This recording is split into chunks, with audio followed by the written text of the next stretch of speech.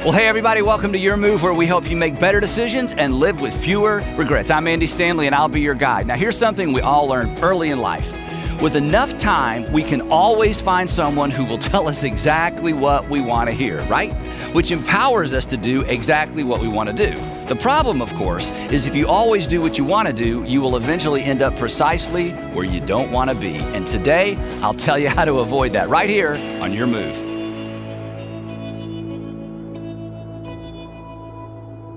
You may be familiar, or maybe not, but maybe familiar with this phrase, genetic fallacy. It's also known as the fallacy of origins, or some people refer to it as the fallacy of virtue. I've never really heard of that one before, but genetic fallacy is usually how you hear about it. And if you remember back from school what a fallacy is an error in reasoning, something that doesn't make any sense. It's an error in reasoning. For example, here's a famous one. Dogs have 4 legs. My cat has 4 legs. My cat is a dog. No, okay, so how about this one? Bill lives in an enormous apartment complex. Bill must have an enormous apartment. Yeah, you see that. Yeah, there's something about that doesn't make sense. Well, the genetic fallacy is a fallacy, but it's a different kind of fallacy. This is a fallacy that discounts when somebody discounts the reliability of information based on the source rather than the merits of the information. Let me say that again. The genetic fallacy is when you discount the reliability of information. Somebody gives you advice or somebody gives you information and you discount it based on the source rather than the merits of the information. So, for example, if I came in here today and said, hey, this morning I saw a report on CNN that, about half of you would be like, CNN, But if I got up here and said, hey, this morning I saw a report on Fox News that, the other half of you would be like, Fox News, That before I even got to the information, you're already suspect of the information because of the source. Or maybe you're more in this camp. If somebody walked up to you this week and said, my preacher said, you'd be like, what could your preacher possibly know that could help me, right? So it's easy to discount information based on the source of the information rather than the merits of the information. But you know this, advice in particular should be judged on its merits, not on its source oftentimes, right? Advice, especially any information, but especially advice should be judged on the merits of the advice, not the source. If you fall for the genetic fallacy, which so many people do, you might become your own worst enemy, Now, this is, as you may know, this is part 3 of this series. We're wrapping this series up today, How Not to Be Your Own Worst Enemy. And we've all been our own worst enemy, and we can all laugh about some events in our lives where we were our own worst enemy. But we've also seen people kind of do it up big, right? You've seen someone undermine a marriage and became their own worst enemy. They became their own worst enemy financially. They became their own worst enemy academically. Became their own worst enemy professionally. But when you see somebody do it up big, you think exactly what I think. You think, I would never do that. I just would never do that. And maybe you won't, and hopefully you won't, but here's what we've said every week. You have the potential to do it up big.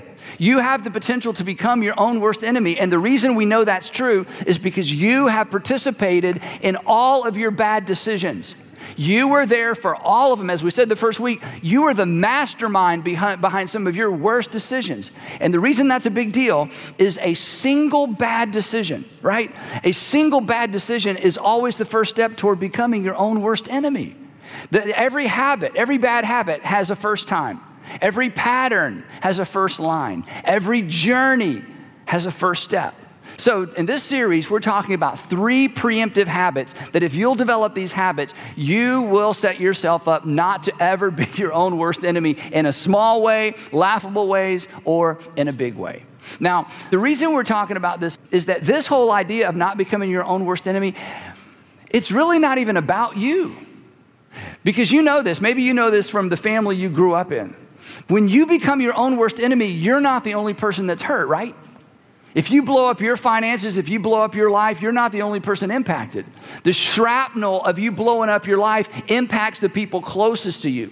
It impacts the people in your future. It impacts the people that depend on you. It impacts the people that love you. So this is a really, really big deal, not just because you're a really big deal, and you're a really big deal, at least You think so, right? I mean, I think I'm a pretty big deal, right? But this isn't even about us. This is primarily about what it means simply, as we'll see at the end, to follow Jesus. Because if you are a Jesus follower, you are responsible for how your behavior impacts other people. Because at the end of the day, how we live our lives is not just about us. We'll talk a little bit more about that in the end. So anyway, I gave you these two preemptive habits. We're going to look at the third one today, but just quick review. Preemptive habit number one to keep you from becoming your own worst enemy is pay attention to the tension. Pay attention to the tension. When you are considering an option, an invitation, any decision, and there's something on the inside of you that's like, I don't know about that, pay attention to that tension. If something about the decision dings your conscience, it doesn't seem wrong to anybody else, but it bothers you, let it bother you. And don't start, as we said the first week, don't start selling yourself on it. Don't start trying to convince yourself. We rarely have to sell ourselves on a really good idea. And then last time we were together, we talked about preemptive habit number 2, and that was pay attention to your narratives. Pay attention to what you say to yourself. Pay attention to how you frame things, how you frame decisions, how you frame relationships, how you frame experiences in life. Because our internal narratives can be helpful, but they can be harmful. Our internal narratives actually have the potential to set us up to repeat the past, repeat our failures, and become our own worst enemies. So today, preemptive habit number 3, how not to become your own worst enemy, and it's simply this: pay attention to the voices of wisdom around you. Pay attention to the voices of wisdom around you. Most people who become their own worst enemy were warned, weren't they? That most people who become their own worst enemy, somebody tried to warn them, but they wouldn't listen. Because, and this is so important, our worst decisions, don't miss this. Our worst decisions, and by worst decisions, I mean those decisions that are tipping points. Those decisions that are like points of no return. Those decisions that if we could go back to that one moment and redecide, decide differently, you know, those big moments, if only I could go back to that moment. Our worst decisions are always preceded by a series of unwise decisions. So the idea, or rather the habit, of listening to the wise voices around us is so extraordinarily important. Because if you're in the middle of making a decision right now, here's what I can guarantee you. Somebody is feeling the tension that you're ignoring. Somebody's feeling the tension you're ignoring. There's somebody around you who is not distracted by your internal narratives. There's somebody around you that's connecting some dots that maybe you're not connecting. And possibly they're trying to say something to you. But because of your internal narrative, because you've already made up your mind, it's almost impossible for you to listen. So what I thought I would do today, because this isn't new news or new information, I want to read to you a story that comes out of the Hebrew scripture, or Christians call it the Old Testament. And this particular story is not one of the more familiar stories from the Old Testament. It's found in 1 Kings chapter 12. And this particular narrative revolves around Israel's fourth king. Ancient Israel had a series of kings. For context, here's Israel's kings. You'll remember maybe from Sunday school, or if you grew up in church, King Saul. Perhaps all of you have heard of King David. And then following King David was David's son Solomon, considered the wisest man who ever lived. And the assumption was that after Solomon died, his son Rehoboam would then take the throne of Israel. Now, to fully understand this story, there's one other character I have to introduce you to. His name is Jeroboam. And who is Jeroboam? I'm so glad you asked. And here's where the story begins. Now, Jeroboam, not Rehoboam, Jeroboam. Now, Jeroboam was a man of standing. That is, people thought this guy had it going on. He was an extraordinary leader. He was well known in the community. And when King Solomon saw how well the young man did his work, he put him in charge of the whole labor force, which was a big deal. This is like becoming part of the cabinet in our way of thinking. He got elevated to extraordinary influence in the kingdom of Israel because he was put in charge of this extraordinarily important and big project. And one day, he's leaving the city of Jerusalem, and something very odd happens. About that time, Jeroboam was going out of Jerusalem, and Ahijah, the prophet of Shiloh, met him. So he's leaving Jerusalem, and this prophet walks up, and whenever a prophet walks up, you know something strange is about to happen. Well, this was really strange.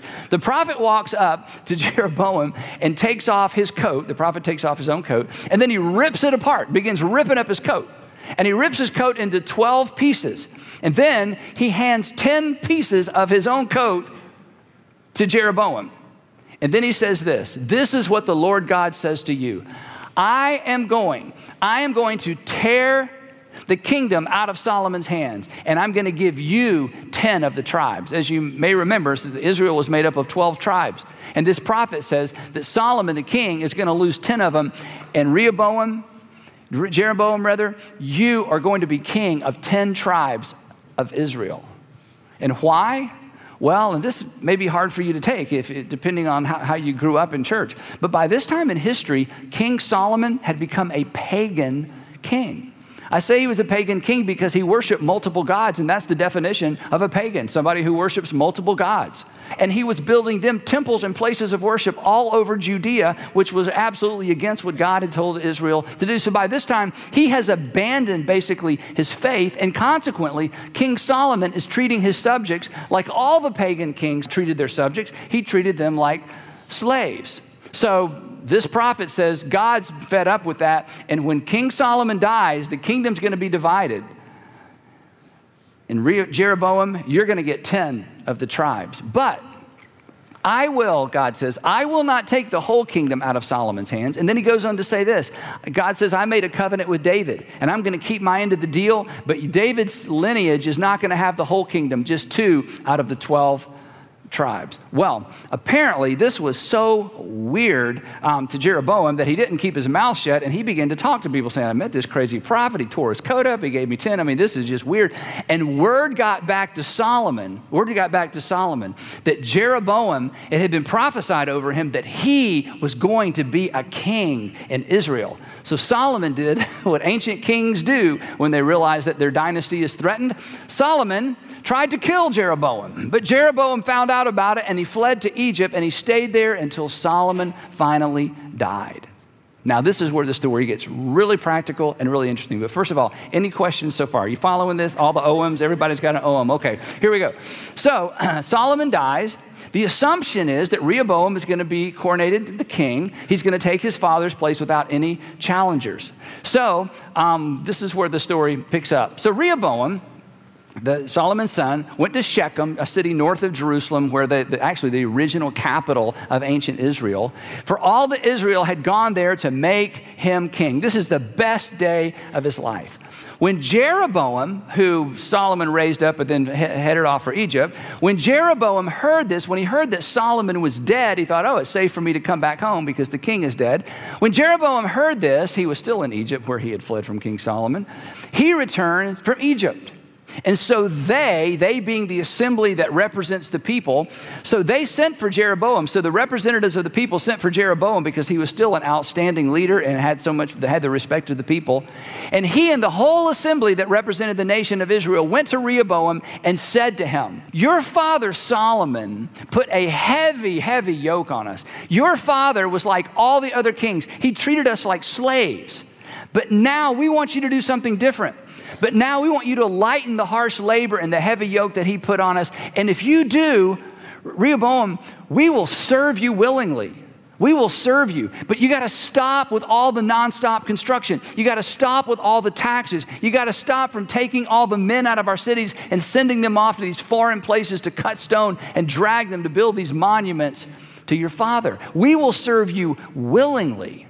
Well, at this point, Rehoboam makes 2 really, really good decisions. The first one is this. So Rehoboam answered, go away for 3 days and then come back. And so the people went away. So this was a good decision. He said, let me think about this. Good idea. And then King Rehoboam made another good decision. Then King Rehoboam consulted the elders, the old guys, the elders who had served his father Solomon during his lifetime. Another really good decision. These guys are older. They're wiser. They have perspective. And they knew some things that Solomon didn't know, and they knew some things that Rehoboam would never know. Now, for those of you who lead an organization or lead a department, or maybe you're an entrepreneur, you have several companies, or you run a franchise, you know this. I know this as a leader. There are things you never know as the leader. There's always yickety-yak, and people have conversations and opinions, and you almost never get that information. And it's always important to have people who will be honest with you, because information doesn't usually flow up unfiltered in an organization, and it certainly didn't in a kingdom. So this was a good idea, because these men who had advised Solomon, they knew the real deal. They knew what Solomon didn't know, and they knew what Rehoboam would never know as king. So these were good men to go to for advice. And he asked them, he said, how would you advise me to answer these people, he asked. And here's what the old guy said. They said, if today you will be a servant to these people, and if you will serve them and give them a favorable answer, they will always be your servants. Do you want to be a king of a united kingdom? Then here's how. You put their interest ahead of your own. You put their interest ahead of your own. Very wise counsel, very good leadership instruction. These guys knew. But here's what Rehoboam thought. Rehoboam thought what maybe we would be tempted to think. What do a bunch of old men know? What do a bunch of old men? They've already lived their lives. They've already had their time. I'm a young man with my whole life ahead of me, with a legacy to build. What could they possibly know? And he discounted their good advice because of where that advice came from. But Rehoboam rejected the advice the elders gave him. It was what he needed to hear, but it was not what he wanted to do. But it was the only way, and this is where we need to dial in as individually. It was the only way to get to where he wanted to be. Did you know there are people perhaps in and around you that have the advice you need to get you where you want to be? And you're discounting their advice because of who they are. They haven't walked in your footsteps. They've never run a business. They've never been a parent. They're only 18 years old. They've never been where you are. They've never gone through a divorce. They've never been in a second marriage. They've never tried to blend a family. They've never moved out of town to the big city. And you have 1,000 reasons to discount their advice. In this case, for Rehoboam, it was a united kingdom. But he didn't want to listen. So you know what he did? He did what we do. He found some folks who would tell him what he wanted to hear. He found some folks who would tell him what he wanted to hear. Let me tell you how to become your own worst enemy. Surround yourself with people who will tell you what you want to hear. This is how you end up where you don't want to be.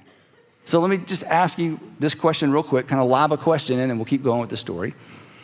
And this isn't for all of us, but this may be the point in the message where you think somebody emailed Andy and told him my story, okay? They didn't.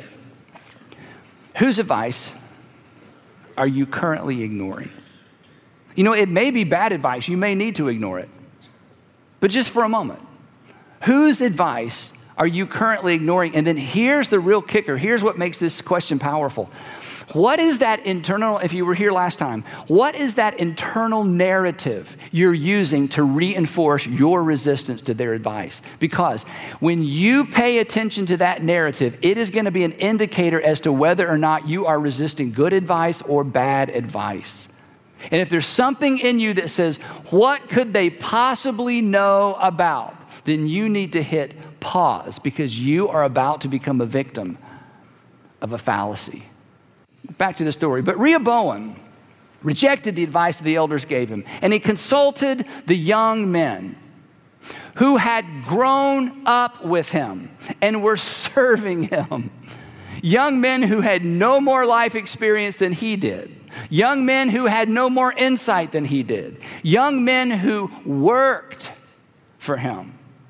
And so he asked them, what's your advice? How should we answer these people who say to me, lighten the yoke your father put on us? Because come on, we can always find somebody who's going to tell us what we want to hear, right? We're going to always be able to find people who tell us what we want to hear so we can do what we want to do. And here's the challenge. And if I could just grab some of you by the shoulders, look in your eyes, I would say, look, the problem with always doing what you want to do is you eventually arrive at precisely where you don't want to be. If you only do what you want to do, you will eventually arrive precisely at the place in your marriage, with your finances, with your profession, academically, spiritually, relationally, influence. You will arrive exactly precisely where you don't want to be. You become your own worst enemy, which is exactly, as we're going to see, what happened to Rehoboam. So the young men who had grown up with him replied, "These people have said to you, your father put a heavy yoke on us, but make our yoke lighter. Now, there's what we think you should go back and tell them. Now, you tell them, my little finger is thicker than my father's waist." So Solomon was a big guy, but in that culture, being big was a sign of health and wealth, because most people lived on the verge of starvation. So if you met a really overweight person, it's like that person is clearly healthy and they're wealthy. And so apparently Solomon was really healthy, and we know he was really wealthy. And they said, "Hey, you think my father's waist was big? My little finger is bigger than my father's waist." In other words, you ain't seen nothing yet. And they said, "Here's what you need to tell those folks. My father laid on you a heavy yoke. I will make it even heavier. My father scourged you with whips. I will scourge you with scorpions." A scorpion was a type of whip, but it was the type of whip you used to punish a criminal, not whip a slave. In other words, the message was going to be this: my father treated you like slaves. I'm going to treat you like criminals.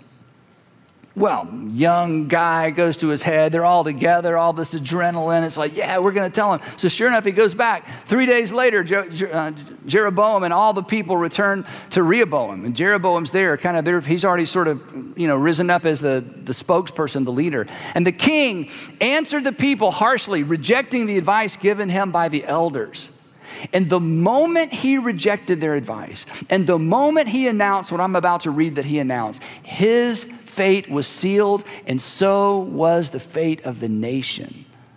Because a series of unwise decisions would lead to a catastrophic decision that would impact tens of thousands of people. Here's what he said. He repeated what the young men told him. "You've come to me, you want to know what my answer is? Here's my answer. My father made your yoke heavy, I'm going to make it heavier. My father scourged you with whips, I will scourge you with scorpions." And when all Israel saw that the king refused to listen to them, they answered the king. Now here's something kind of cool. Jeroboam apparently said to the folks, "Look, he's not going to take your advice. He's not going to take your advice. He's not going to lighten the load." So they actually showed up with a prepared statement.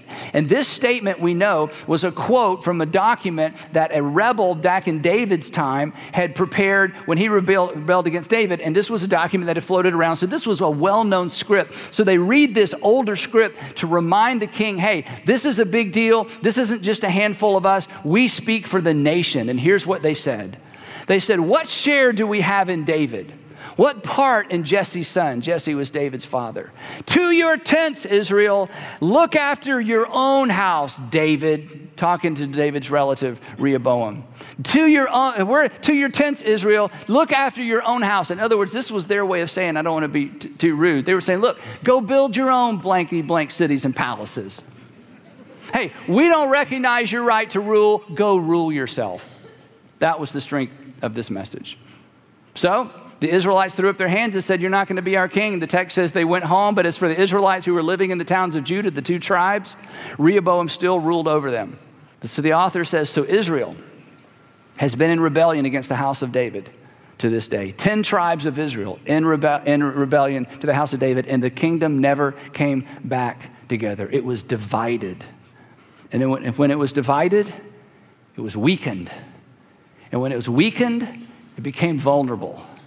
And when it became vulnerable, it became invadable.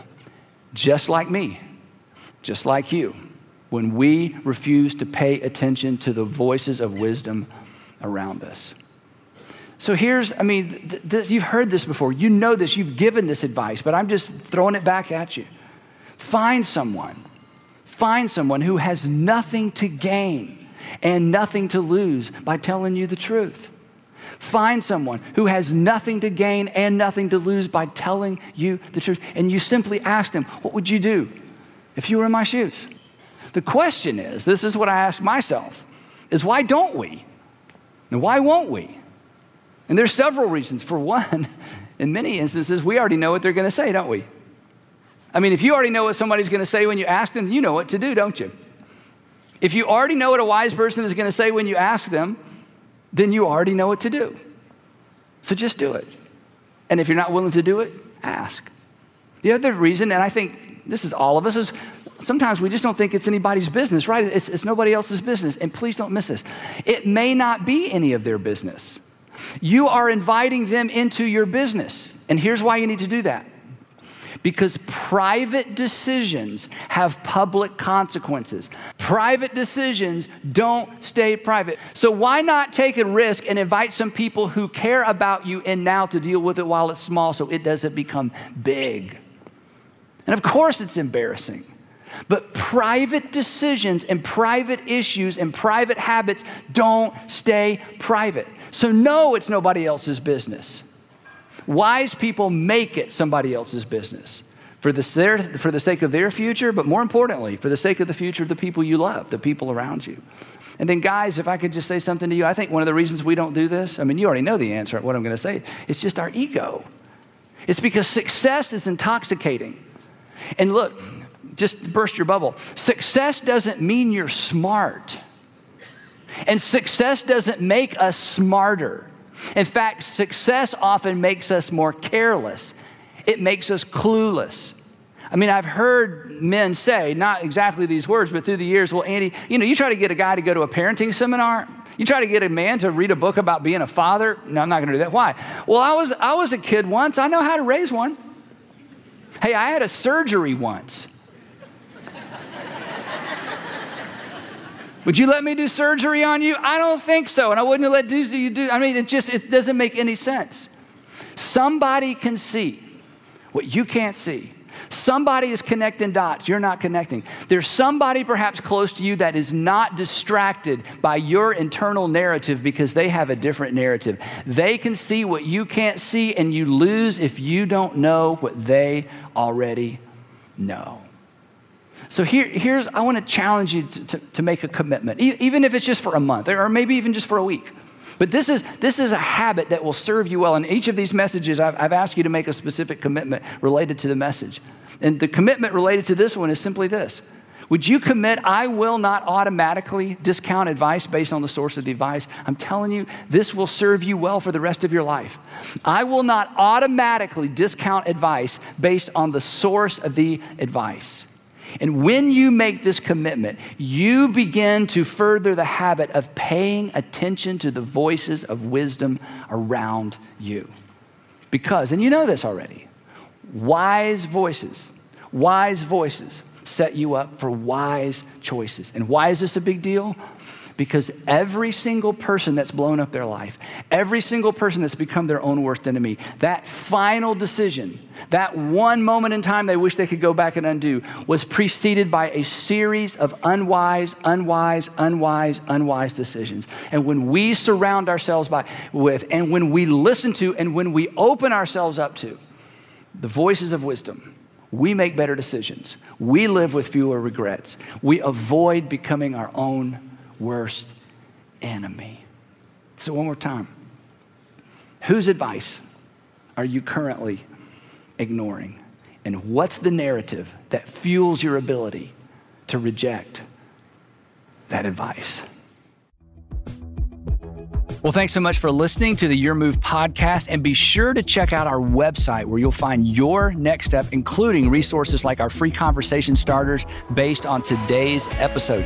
You can access those by simply clicking on the link in our show notes. Also, if you enjoyed today's episode, take a minute to subscribe, rate, and review this podcast. Join us next time, and we will continue to explore how to make better decisions and live with fewer regrets. Thanks for listening.